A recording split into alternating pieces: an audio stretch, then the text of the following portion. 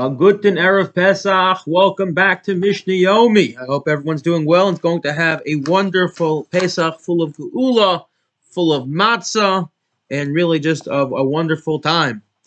Today's Perek is Perek Hey, the last Mishna, Mishna Fest, and beginning Mishna Aleph of Perek Vav. Hamakuyim kotzim bekeren.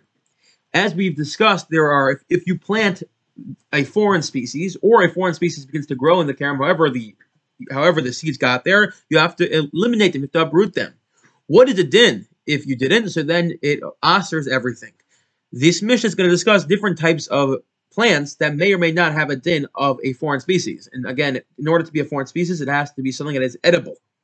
A person grows thorns in a thorn bush in a vineyard, or Eliezer Omer Kiddush, it's considered Kilayim, and therefore prohibits everything. The reason for that is because there are parts of the world where they use these thorn bushes, for food for their animals, and therefore it's something that people will maintain in order to eat or to feed their animals. So no,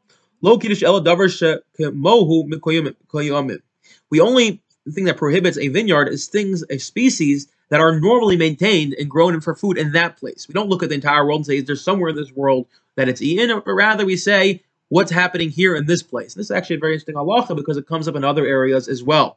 For one example I'll give you is when it comes to the laws of bishul akum. When a food that's cooked by a non-Jew is not allowed to be consumed by a Jew, there are two heterim brought down in the Gemara. Both of them apply. One is food that can be eaten raw, and the other one is food that is not served on the king's table. And the question that emerges immediately is, well, in different places of the world, there are going to be various practices of what can be consumed raw, and there are also going to be various different definitions of what is considered a food that's of the high caliber that can be eaten by a king versus food that's not considered of the caliber to be eaten by the king. And the same discussion emerges. Do we say, oh, because somewhere in the world this food is eaten by a king, so now prohibited everywhere, or because somewhere in the world this is not eaten raw, therefore it's not a food that's considered eaten raw, or do we look in your immediate area? So that could be a very similar yisod over here. Ha'arus v'kisim v'shoshanos, the iris, which is some sort of fern, ivy, the shoshanos, and white lily, v'chol min Israel einon Kilayim b'kerem. All these sort of things are not considered Kilayim in a kerem because these are not made for eating. Hakonvos, hemp, which is a very tough sort of plant that has very tough fiber. It's normally used for making rope or canvas. It's not Kilayim. No, it is considered Kilayim because there are those who actually may eat the seeds of it, and therefore the Chum considered Kilayim. Vakornos l'Kilayim b'kerem. An artichoke is considered Kilayim in a vineyard. And this concludes the fifth Perek. The sixth Perek. The sixth Perek is now going to a broader question about vineyards in general. There are two ways to grow your vines. Either you can plant them and sort of let them grow, and they grow on their own, and they might need a lot of space because they can become a little bit invasive, or you can what's called training them, and that is effectively you tie them to some sort of structure so they grow upwards. You can tie them to a wall, you can tie them to some sort of scaffolding that allows them to grow.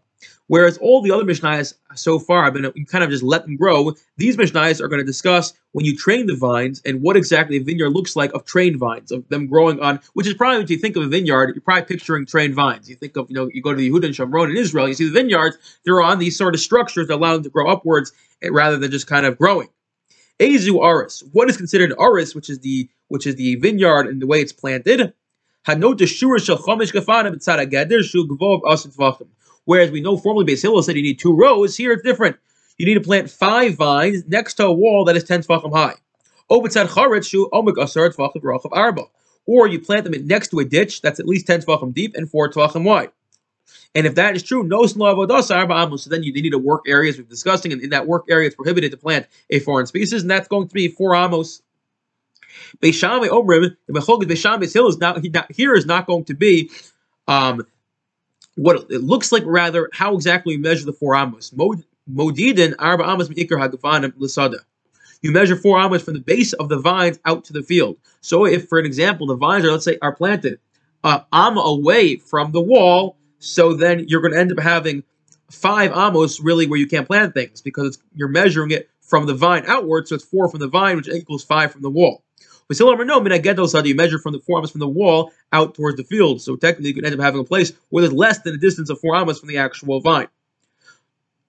Omer Rav Yochanan ben Nuri, he's going to now argue on the first part of the Mishnah.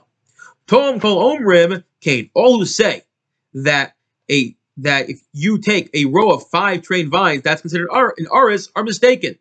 Why? A single row is not considered an aris, says the Mefarshim. Ela im yesham arba amos meikar gafanam legeder. Rather, what we learn is as follows: that in fact, if you have these vines that are only 1 row, these are not considered an aris, but rather they are considered single vines planted that happen to be next to each other, and then the laws of a single vine apply. And it's a little confusing because we haven't learned that law yet. That's going to be the next part of this Mishnah. But Rav Yochanan ben Nuri says as follows: If you have 4 amos from the base of your vine to the wall, these are trained vines again. We give each vine its work area, which is not going to be arba amos, but it's going to be a difference between 6 tvachim, as we'll learn, so 3 tvachim, and then you can plant whatever you want between the vine and the wall, which is actually going to be beneath the vine, because once you give it its work area, which we're going to see what it is in a minute, it's considered a single vine, not a aris, and therefore you can actually plant there. V'kamahi avodas hagefen. What is considered a work area for 1 vine? Shisha tvachim kol ruach. 6 tvachim in every direction. Rekiv Amar, no. Shlosh, 3 tvachim in every direction. 3 in every direction. So a quick summary of this Mishnah. We said that there's a difference between a vineyard where you let it plant versus when you train them. And if you train them, what exactly does that trained vineyard look like? So the first time of the Mishnah said that's 5 vines planted in a row on a wall that's 10 tvachim high, or next to a ditch that's 10 tvachim deep and 4 tvachim wide. And then they need 4 amos, and each 4 amos of a work area where you can't plant any other species. Beis Shammai says, where does the 4 amos start? From the base of the vine. It still says, no, it starts from the wall. Comes along Rav Yochanan ben Nuri and he argues and all this. He says, no, that's not considered an aris. It's not considered a vineyard when it's a trained vine. Rather, they're all considered single vines. In order to have single vines, all you need is a work area of 6 or 3 tvachim, depending on the focus of Rav Yochanan, of Rekiva, or his opinion. And therefore, once you give it its appropriate work area, so you can actually fill in between the wall and the vines, if there's 4 amos, with other foreign species. I wish everyone a Chag, Kasher, V'sameach, a wonderful day, and look forward to continuing learning very soon.